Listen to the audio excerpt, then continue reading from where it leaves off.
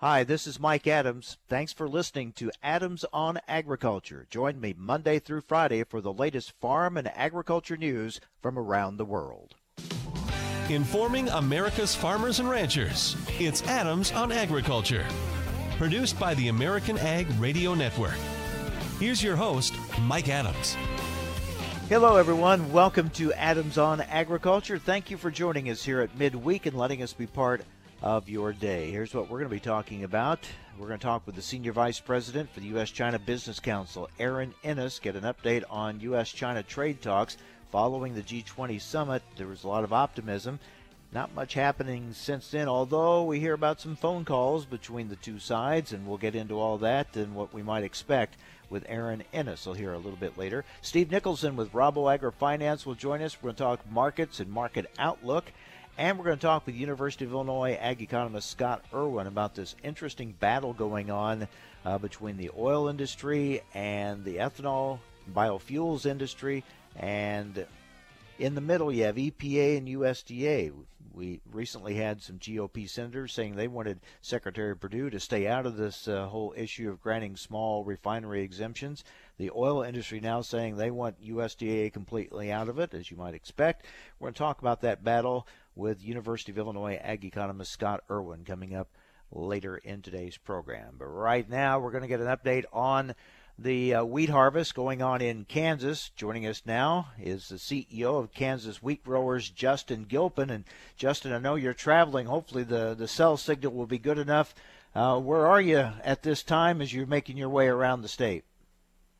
Well, actually, heading out west right now as we've been dodging some storms that have been going through that delayed harvest a little bit, but sometimes self-service gets a little sketchy, so I apologize in advance to you and your listeners, Mike. It sounds good right now. We know there's a lot of flooding problems in Nebraska. What is your weather situation across Kansas? Well, what's really hurt us now is where we're at with harvest is, we got into the area of the state out west where the crop really hadn't been underwater like the central part of the state, so we're really getting into some good yields. But what happened was we've had lines of thunderstorms that have kind of built up over the last couple of days over through the weekend that really dumped some heavy downpours in areas and going to keep combines out of the field for a couple of days in those areas that got heavy rains. And then we had storms that rolled through the north central part of the state actually just this morning. That's going to delay harvest in that north central part of Kansas, south central part of Nebraska. So up until these storms rolled in, things were moving right along, weren't they, as far as harvest? And tell us about what you're seeing and hearing as far as yields. Well, you're exactly right. We did. We had a delayed harvest. Certainly the theme has been all of the rains and the wet weather that we had that prolonged the maturity of the wheat crop in the central part of the state. But we did get that open window kind of at the end of June through the holiday, 4th of July holiday, where combines were really able to get going out in the fields. And especially in that southwest corner, harvest really progressed pretty rapidly. We got into some really good yields. That was the tale of two crops. If you think about the central part of the state that were hurt by all those rains, where you had, more like average bushel yields, kind of 30 to 50 bushel type yields. And then you had, as you got out further west, we actually started getting into some of those fields that actually benefited from the cool weather and the wet moisture that the crop had received. And actually we're getting 60 to 70 bushel type yields, and that's almost double what some of those dryland acres would normally see in a normal year. What about protein content? Well, with those higher yields, we're certainly seeing protein down in those areas. It's been there's pockets of protein that are showing up, kind of the 12s and 12s and a half. But on general, you're seeing more 10.5 to 11.5 type proteins. That's something you and I had the opportunity to talk about a couple weeks ago, Mike, as we started seeing these higher yields. That it's certainly going to be a year that producers are going to want to know what they have with their crop, because as this crop gets put away and put it in the bin, it looks like that type of year, that 1150 and higher type proteins in winter wheat are going to have some extra value. And for a spring wheat producer up in the northern plains, certainly something they want to be keeping an eye on that protein market, where they might be able to help add a little extra value to their crop. And we talked before, you hadn't seen too many disease problems out there. Anything popped up lately? Knock on wood, Mike, we're still doing pretty good. There was a lot of reports of head scab that was in the field, but as of now, that's been more of a yield issue than a quality issue, where that head scab just didn't allow that head to develop those kernels, and the smaller shriveled kernels that maybe did develop, they're getting kind of blown out the back of that combine. So we haven't had any issues with that crop getting delivered to the elevator at this point, which is a good thing. There was in the central part of Oklahoma, with all the rains that came right during their harvest, there were some small pockets reported of some sprout damage and lower test weights that where they just couldn't get in and get that crop out of the field and got rained on. But overall, for the most part, we're seeing a really good average test weight for the state of Kansas coming in. Eastern Colorado's coming in with really good test weights, again a little bit lower protein. And it's going to be an interesting dynamic shaping up as the harvest moves into Nebraska and South Dakota, because one thing you're starting to see is that Nebraska crop has been a little bit delayed, but both Nebraska and South Dakota are starting to mature pretty rapidly, and I think you're going to have a crop hitting out all at the same time, where South Dakota and Nebraska will both be ready to harvest here in about 2 weeks, and there'll be a challenge for custom cutters on decisions to make where they're going to go. Mm-hmm. Now, this rain, these storms that have moved through, or you're getting right now in parts of Kansas, is it just too wet? Is that the delay, or is there any damage coming with these storms? Well, there's with these storms, we had 2-inch hail that came through in some areas, and you had 60 and 70 mile an hour winds that laid some wheat over, and just consistent with the storms we've had this spring and the first part of the summer, Mike, where we've had areas that get just these heavy downpours. There's reports this morning of areas that got 6 to 8 inches of rain in that north central part of the state. Over the weekend, we had an area out in Kismet, Kansas, western Kansas, that got 5 inches of rain. And so for those local heavy downpours, that's going to keep combines out of the field, and probably going to, and where we got that hail and laid some wheat over, you're probably going to be losing some acres to harvest and some bushels, and which is frustrating, because you're right at that finish line wanting to get that crop out of the field, and to have that happen right now, it's certainly a disappointment to any wheat farmer that happens to. Yeah, frustrating has kind of been a key word for many in agriculture this year. That's for sure. All right, Justin, thank you for the update, and we'll check back in with you in the near future and start getting a look at how harvest is wrapping up. But thanks for the overview of how things are going. Yeah, Mike, always good to talk to you, and I look forward to catching up with you once we get a little bit further and get this harvest put away. And thanks again for everything you do for agriculture. All right, thank you. Justin Gilpin, he is CEO of the Kansas Wheat Growers, with an update on the Kansas wheat harvest, and much of it in delay right now, on hold with those storms that have been moving through. Well, we've been kind of on hold with talks with China, but there's some conversations going on. Let's get an update on that next from Erin Ennis, Senior Vice President of the U.S.-China Business Council. That's next here on AOA, Adams on Agriculture.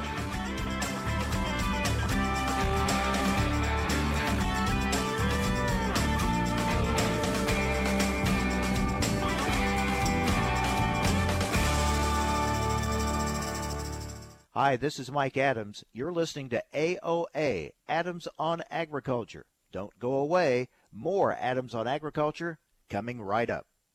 Recently on Adams on Agriculture, there was a study released recently comparing organic milk with conventional milk, and the study says and claims that the non-organic milk tested positive for pesticides, illegal antibiotics, and growth hormones. I want to get reaction to that from the dairy industry. Joining us now is the Senior Vice President, Regulatory Affairs for the National Milk Producers Federation, Clay Detlefsen. Clay, thank you for joining us.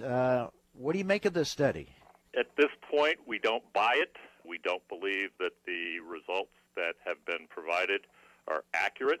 They fly in the face of government test results that have been going on for years and years and years, and it's just very unusual that these results could be valid. So we're questioning the methodology and the proficiency of the folks that perform the testing. For the information important to rural America, join us on Adams on Agriculture.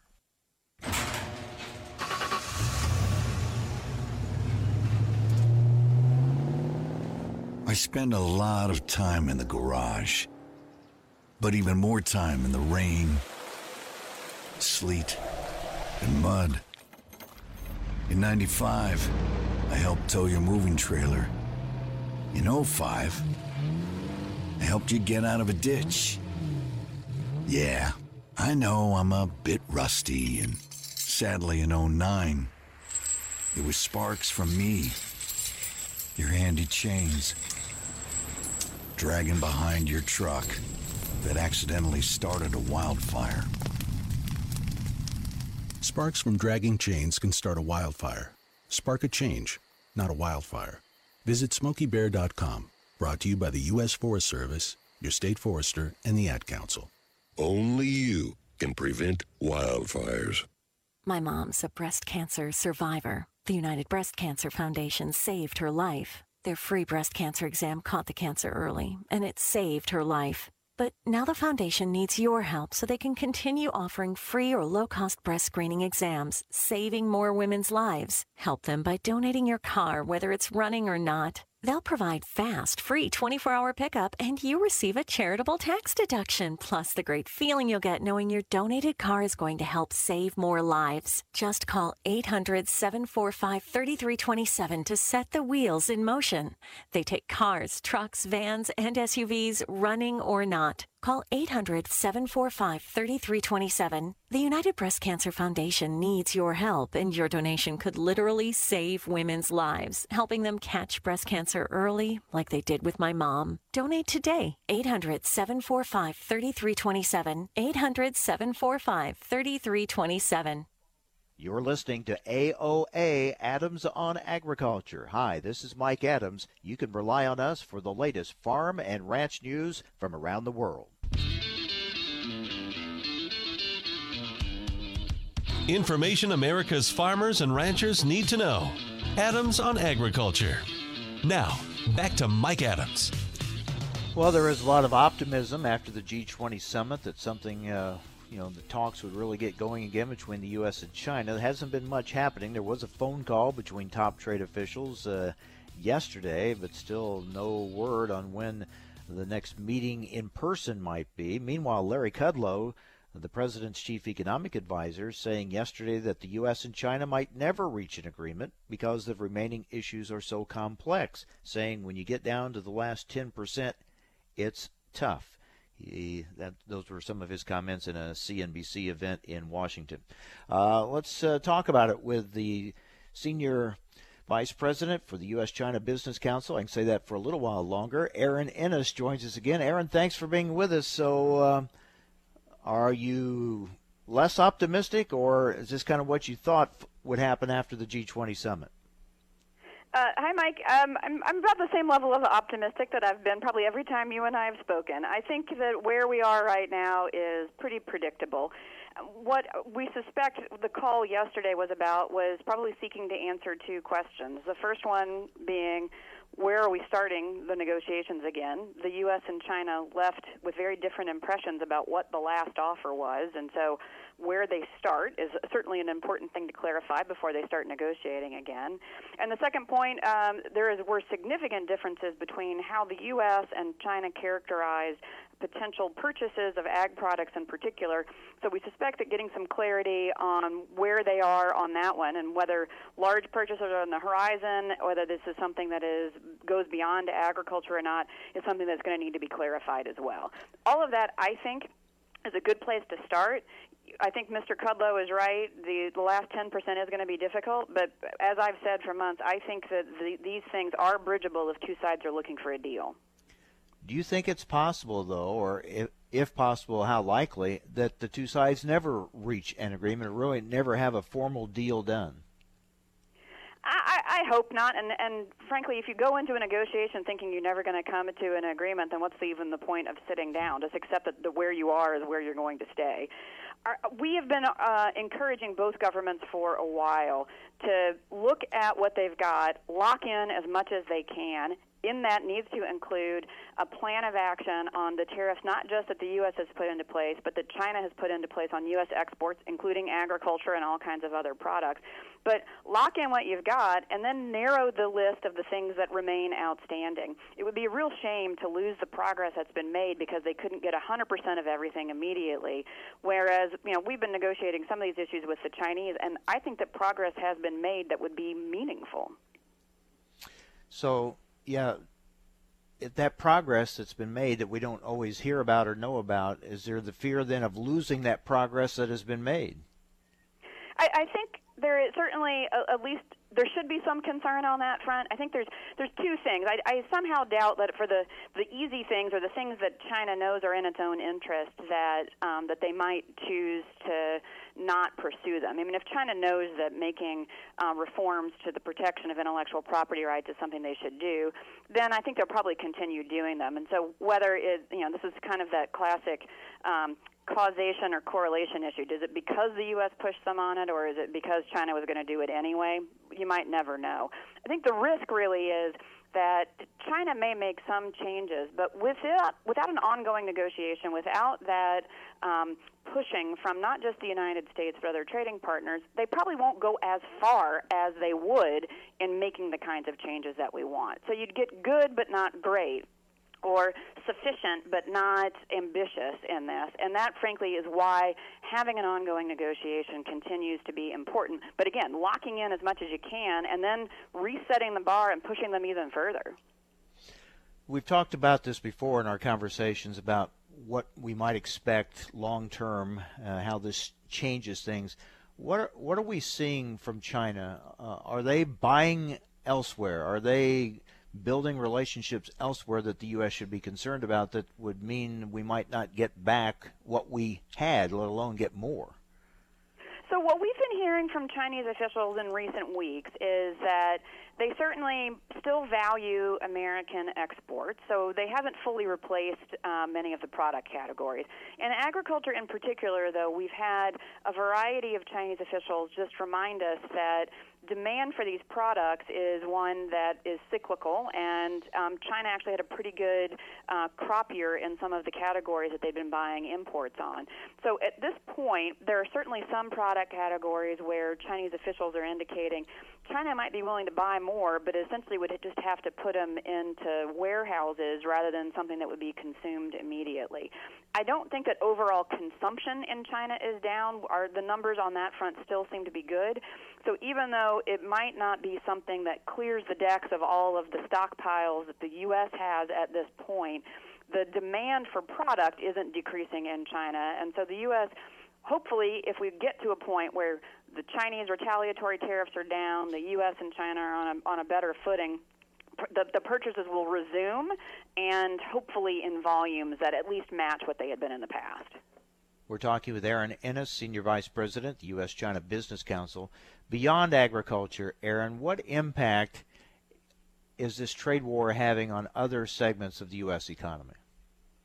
So right now we are kind of beginning to see the impact on some consumer products. The last list of tariffs that the U.S. put into place included a variety of products that had smaller profit margins on them, but were more consumer-facing.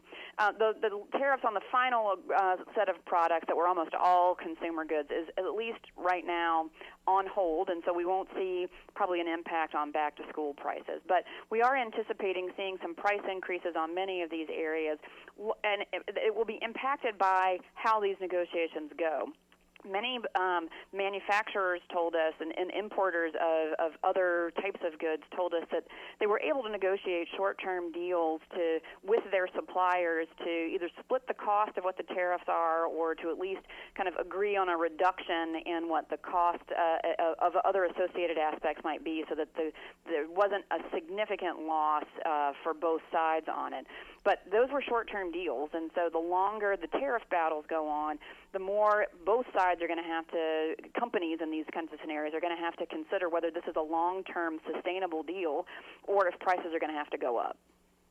President Trump often talks about, well, one, how much he likes tariffs as a negotiating tool, and two, the money we receive from those tariffs. Can you shed a little light on that? How much of that money are we really seeing? Where does it go? How is it used? Things like that. Well, The basic thing that everyone should keep in mind about tariffs is tariffs aren't paid by the person who's selling it to a country. They're paid by the person who's buying in the country. So it's really the purchasers of imported products from China and from any other country, for instance, that we've got steel and aluminum tariffs on, that are having to deal with those prices. Whether that money comes into our coffers and makes a significant difference, this really starts getting into a difference of opinion. I would make the argument that we might have an increase in tariff revenue. It's essentially taxes, so it goes into the U.S. Treasury. But you are seeing a lost market opportunity for the companies that would have otherwise been exporting U.S. products and making a profit that's resulting in probably a reduction of what income and business taxes might be. Where these things all balance out, I'm not an economist, so I won't leave it. I'll leave it at that, but just note that it's not a simple equation.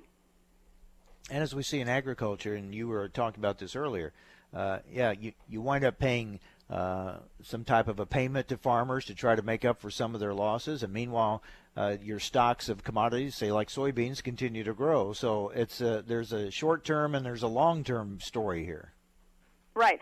And the goal of all of this that we've heard consistently from the administration, and then I think all of us can agree with, is to get meaningful change in China, to make sure that not just ag products have fair access and that the tariffs are gone, but that those longer-term structural issues that ensure that intellectual property rights are better protected and that American companies and other foreign companies are treated fairly in the country. Those are all good goals. Hopefully this is just a short-term situation, and these negotiations that are resuming will get us back on track to lock in some of that progress and have a plan of action to reduce and eliminate those tariffs. Well, Erin, I know you're moving on to a new position. We wish you the best and really thank you. You have given us great insight, great perspective on this whole situation with China this past year. Thank you so much, and the very best to you in your new opportunity. Thank you, Mike. It has been a pleasure. Take care. Erin Ennis, Senior Vice President for now of the U.S.-China Business Council, as she will be moving on to a new position, and we wish her well. She has given us a look into kind of behind the scenes on a lot of this back and forth between the U.S. and China, what she's hearing from her contacts, and we appreciate it. All right, so the markets look at all this, and, of course, at the ongoing crop conditions. We have some numbers coming out tomorrow that people are anticipating. We'll talk about it next with Steve Nicholson with Rabo AgriFinance. Stay with us here on AOA.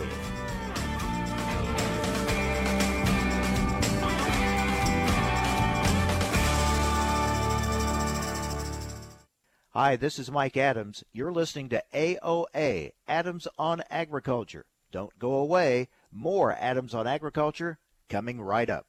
Recently on Adams on Agriculture, pressure on agriculture, on environmental issues has been growing the last several years and looks to probably intensify in the years to come. Let's talk about that with the CEO for the Center for Food Integrity, Charlie Arnott. Charlie, thank you for being with us. I know it certainly looks like the public at large and maybe some policymakers don't feel that agriculture is doing enough when it comes to reducing its carbon footprint. Now, agriculture has a good story to tell, but there seems to be kind of a disconnect here right now. Well, you're exactly right, Mike, and there are a number of things that are at play here kind of simultaneously. It's a change in consumer attitudes, consumer purchasing behavior, the emergence and the growth of the purpose-driven consumer. We're also seeing that lack of appreciation and awareness of what actually happens on farms, the bias against size and scale of agriculture, and a number of other factors. For the information important to rural America, join us on Adams on Agriculture. Time now for a market check here on Adams on Agriculture. I'm Rusty Halverson from the American Ag Network. New crop November soybeans chalked up some pretty good gains on Tuesday in a bullish outside day. New support forming at Tuesday's low at 8.90 1/4. The short-term trend, according to the Wire Talk, remains a bit weak in a correction phase. We are stable so far early on this Wednesday in soybean to the day. New crop November near unchanged, down just a half cent, 903 3/4. Corn December down 3 at 434 1/4. Losses continue in the wheat futures. Some harvest disruptions being seen in Southern Plains wheat areas this week. The harvest said to be nearing completion in Oklahoma and in Texas. Kansas City wheat September down 4 3/4 at 434 1/2. Chicago wheat September down 3 1/4 at 499.5 an hour into Wednesday's trade. Minneapolis spring wheat September down just a half cent at 5.26. For livestock at the American lean hog futures, after the sharp advances of Tuesday, more positive signs on this Wednesday. August lean hogs up $1.57 at 80.65. October up $1.50 at 72.50. In live cattle futures, we're around a $0.50 lower. August down 50 cents at 107.62. October down 62 at 108.67. Cash cattle bids and asking prices not well established so far. Some asking prices being seen around 113 to 114 in the south, 184 plus on a dress basis in the north. In feeder cattle, the August contract down 67 at 142.20. The Dow is up 154, S&P up 18, crude up $1.62. You're listening to Adams on Agriculture. I'm Rusty Halverson from the American Ag Network. 180 over 111, and I had a stroke. When I woke up, I couldn't speak or walk. 145 over 92, and then I had a heart attack. 182 over 100, and I had a heart attack and a cardiac arrest, and then a stroke. Everything changed. It felt like my life was over. This is what high blood pressure sounds like. You might not feel its symptoms, but the results from a heart attack or stroke are far from invisible or silent. 150 over 90, and I had a stroke. If I would have followed a treatment plan, I would not be in this situation. 180 over 110, and I had a stroke. And I'm 33, so I never see this coming. If you've come off your treatment plan, get back on it, or talk with your doctor to create an exercise, diet, and medication plan that works for you. Go to loweryourhbp.org. Head to toe, everything's changed. Head to toe. Brought to you by the American Heart Association, American Medical Association, and the Ad Council. Hi, this is Mike Adams. Thanks for listening to Adams on Agriculture. Join me Monday through Friday for the latest farm and agriculture news from around the world.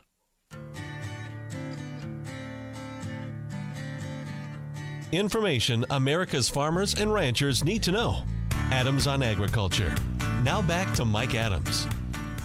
There has been a lot of speculation of whether or not there would be a vote on USMCA before the August recess. Well, it looks like we have an answer to that, as the story is out there now that the White House plans to send USMCA to Congress after September 1st, which would set up a vote on the trade deal before the end of the calendar year, but not before the August recess.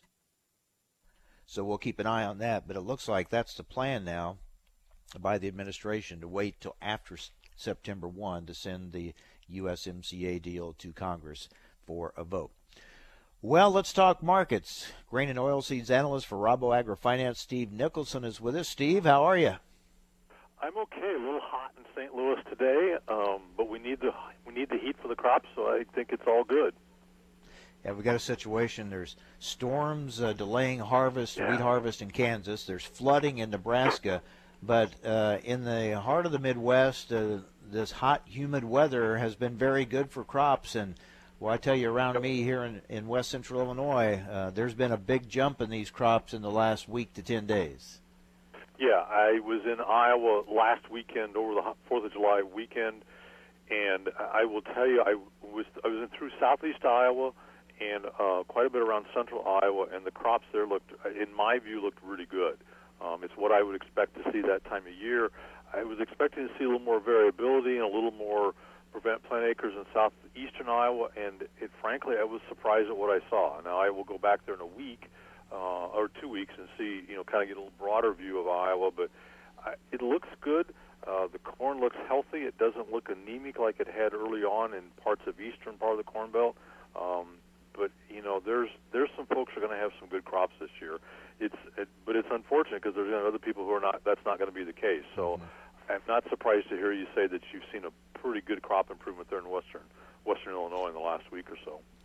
Yeah, and we know there are those wet spots out there. There's some big holes probably in a lot of those fields, things like that. But it's amazing how much it started catching up. Now, I guess we'll be monitoring that race throughout the summer to see if it catches up from the slow start or not. But we know there's those acres that just did not get planted, and there's still that question around how many of those acres are there. USDA is saying over 10 million.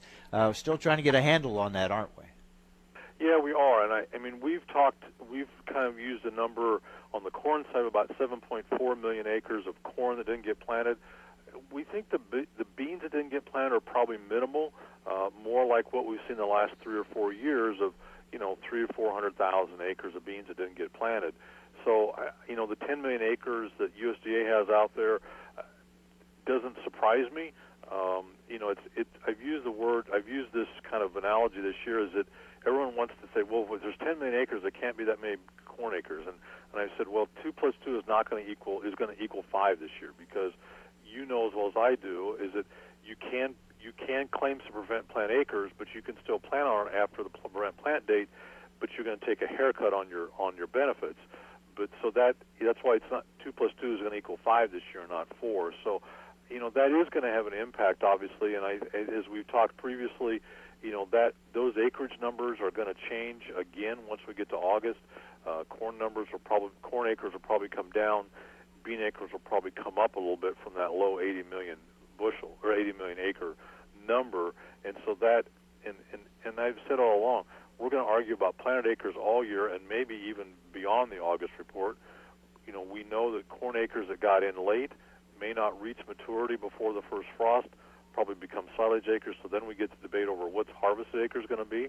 Will it be, the typical 92 or above 92%? Probably not.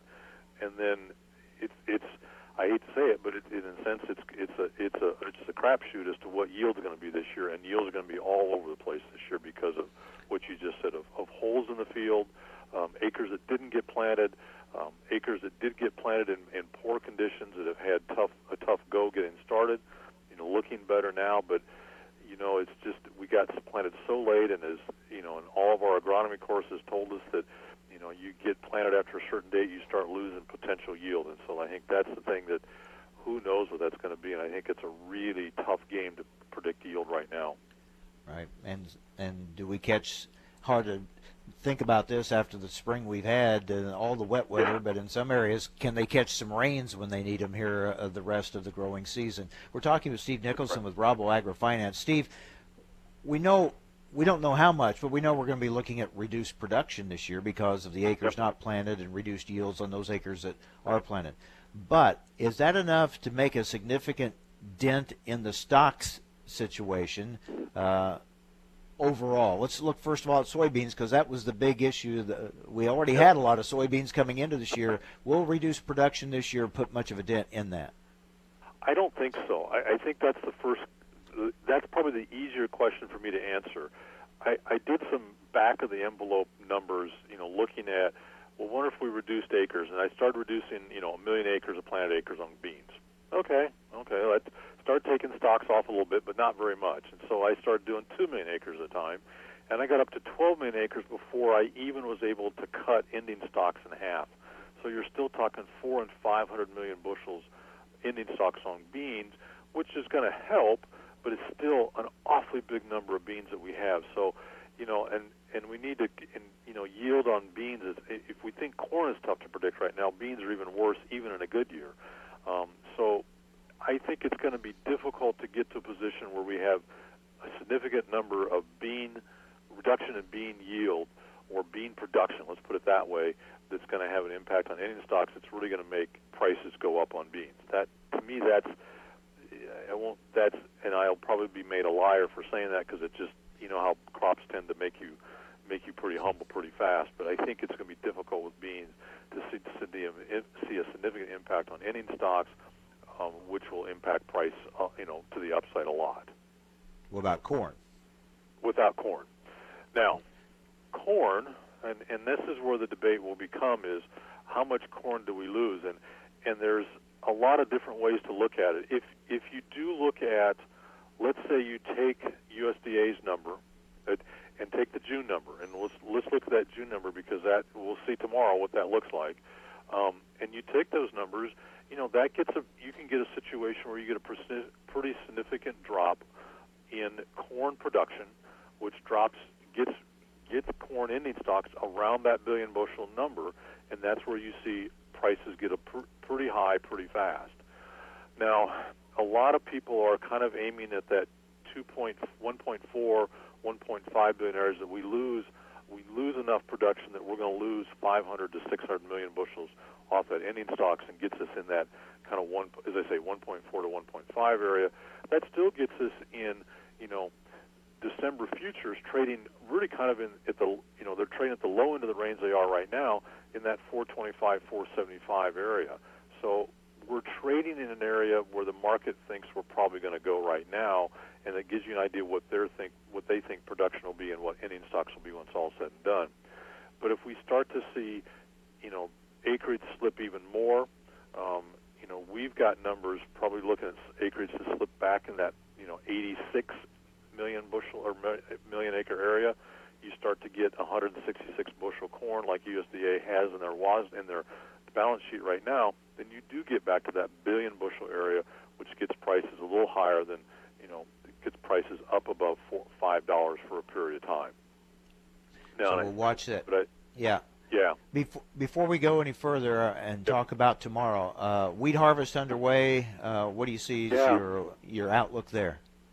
Yeah, the market has kind of given us has been foreshadowing that for quite some time, and that's part of the reason why the market's looking at all the rain for corn, thinking, well, you got all this rain on wheat, and you couldn't get it planted, and it had a tough winter, and you still got record, seeing huge acreage, huge yields on wheat across hard red and winter wheat area, or soft red winter and hard red winter wheat areas.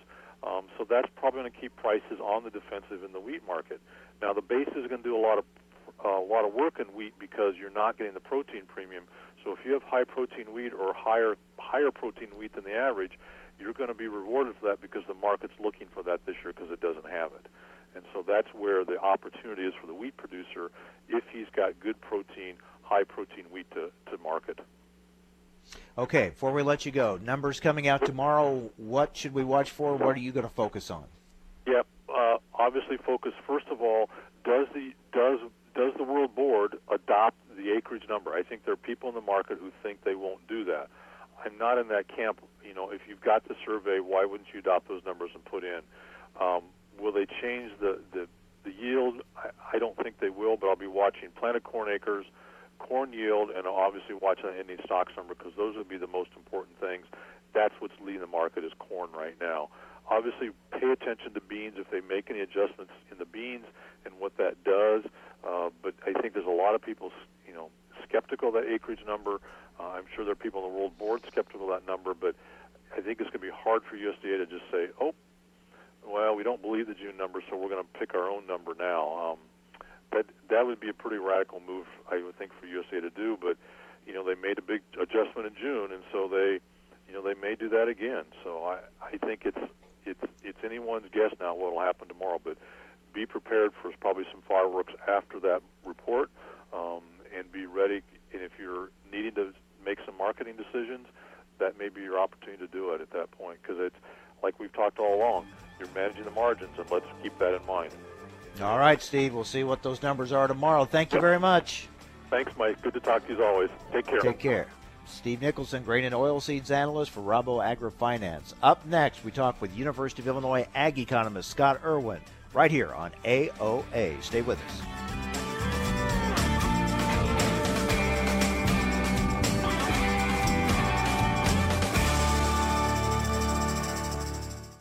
Hi, this is Mike Adams. You're listening to AOA, Adams on Agriculture. Don't go away. More Adams on Agriculture coming right up.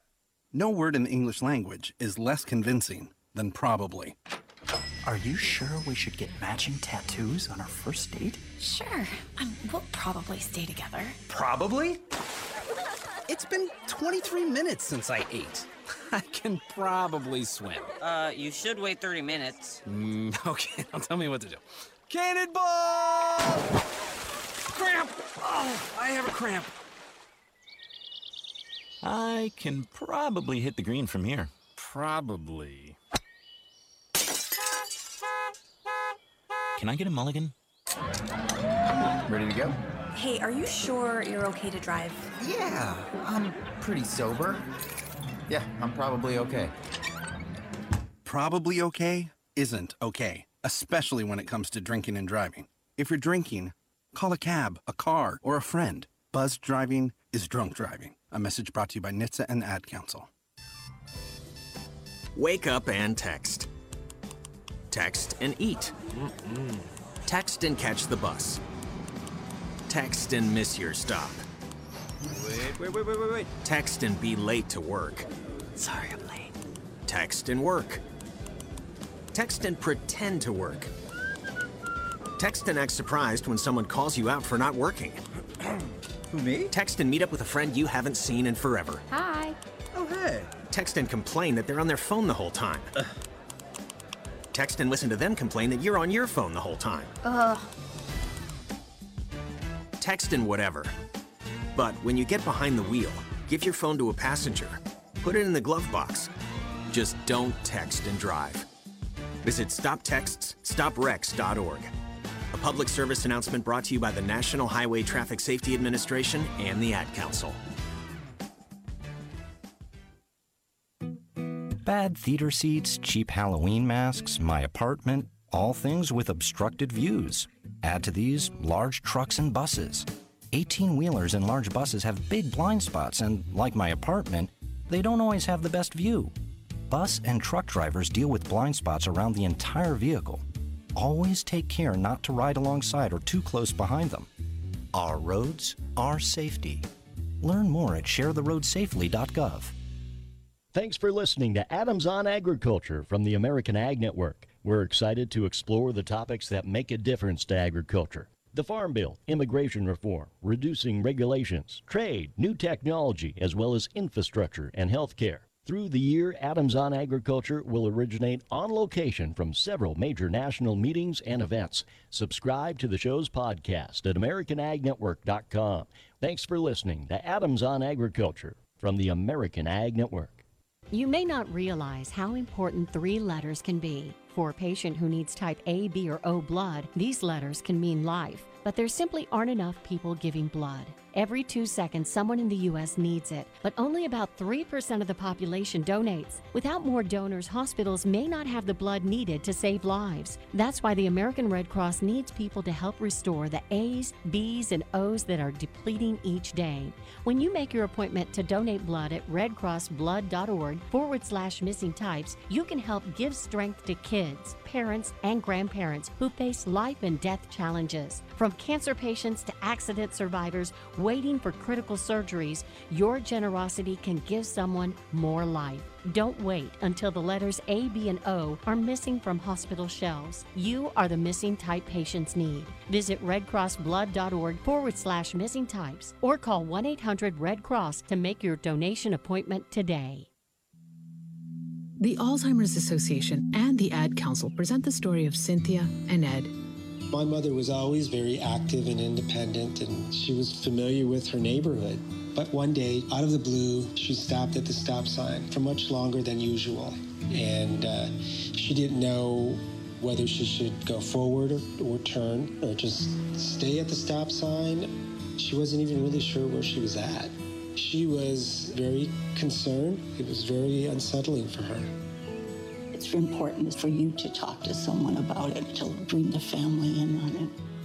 I felt so much better after my son told me, Mom, I don't want you to worry or be afraid. I'll be there for you and we'll figure it out.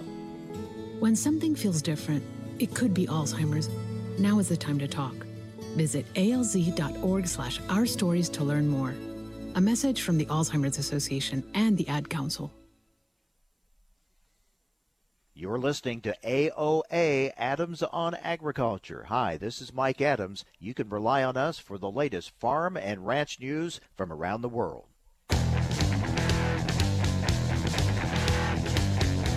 Information America's farmers and ranchers need to know. Adams on Agriculture. Now, back to Mike Adams.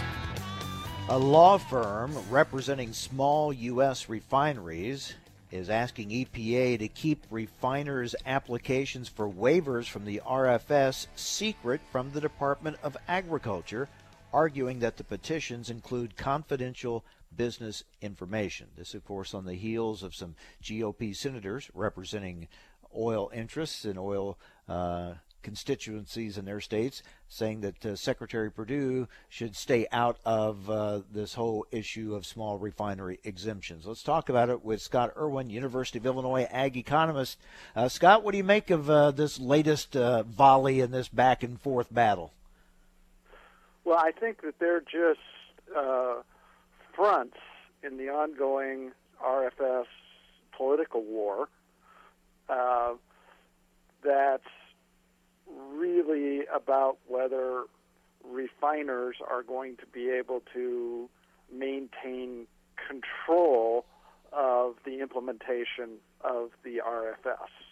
And the announced White House review of SRE policy in the EPA decision-making is really what has prompted all of the rather extreme statements that the refining groups are making. Yeah, when they come out and say we want these things kept secret, that makes you somewhat question it right there, doesn't it? Well, it does. I mean, can the data in those petitions be that super secret proprietary that the Secretary of Agriculture of the United States, a cabinet level official who's gone through unbelievable security checks, just can't be trusted to take a look at that data? Come on. The general principle in the implementation of the RFS is that virtually on all matters that I can recall, the Department of Energy and the Department of Agriculture are regularly consulted. Now, the refiners are arguing because of this confidential business information, or CBI, that this is different, that the Clean Air Act requires that this be kept absolutely secret because apparently, these businesses would go bust if somehow this data was let out. Which, of course, I think any reasonable observer would ask, gosh, if you're making those kind of extreme arguments, what really are you hiding in those applications? We have to ask that really hard question right now. Meanwhile, Scott, as we've discussed here on this show, and you have done a lot of research and writing and on this particular topic of how these exemptions are really hurting the biodiesel industry, and then you couple that with not getting really any help in the RVO proposal for 2020, and the fact they still don't have the tax credit. This is really a tough time for the biodiesel industry. Absolutely. Well, it's a tough time for everybody in the biofuels industry. It's just kind of a different level of toughness. Probably the ethanol industry is suffering the most in terms of losses. Biodiesel's kind of small profits to break even right now. The way I would put it in big picture terms, what the SREs have done, it's surprising to most in terms of E10 demand for ethanol. The SREs have had little, if any, impact. But the real cost of the ethanol industry is opportunities for growth in higher blends. Whatever those would be, the SREs have probably shut those off. And the vast bulk of the demand destruction, as you indicate, has fallen on the biodiesel industry. Do you think EPA will change that proposal for those levels for RVOs for 2020? They're not set in stone yet. Do you anticipate any changes? Not without basically the Trump White House forcing the EPA to do it. Without it, I wouldn't expect any changes in the rulemaking that we just saw. Basically, the way I interpret that rulemaking is the U.S. refining industry, which is in the driver's seat in terms of the political decision-making on the RFS at the EPA, saying, sue me. We're going to make you sue me over every inch of territory for biofuels. And that's the situation that we find ourselves in. Were you surprised at all with the proposal by EPA on those levels for 2020? No, No, it was not. This is very close to what I expected, based on my assumption that at the present time, the political appointees in the EPA are basically advocates for the U.S. refining industry when it comes to implementation of the RFS. So it really comes down to whether President Trump will have the strong action to go with his strong words of support for the biofuels industry. That is the big question right now, because that is what it will take to overcome the clear policy direction coming out of the EPA in recent years on implementation of the RFS, the RVOs, SREs, everything. It will take President Trump saying, no, we're going to make a change. And I will say this, I would have said the chances of that looked, until his trip to Iowa in recent months, close to zero. But it's obvious that from the rather extreme actions that the refiners are lobbying for in D.C. right now is that they are nervous about the possibility of President Trump actually doing that. Mm-hmm. Interesting. All right, Scott, as always, good to talk with you. Thank you. All right. Always my pleasure, Mike. Bye-bye. University of Illinois ag economist Scott Irwin. That wraps it up for today. Hope you'll be with us again tomorrow right here on AOA, Adams on Agriculture.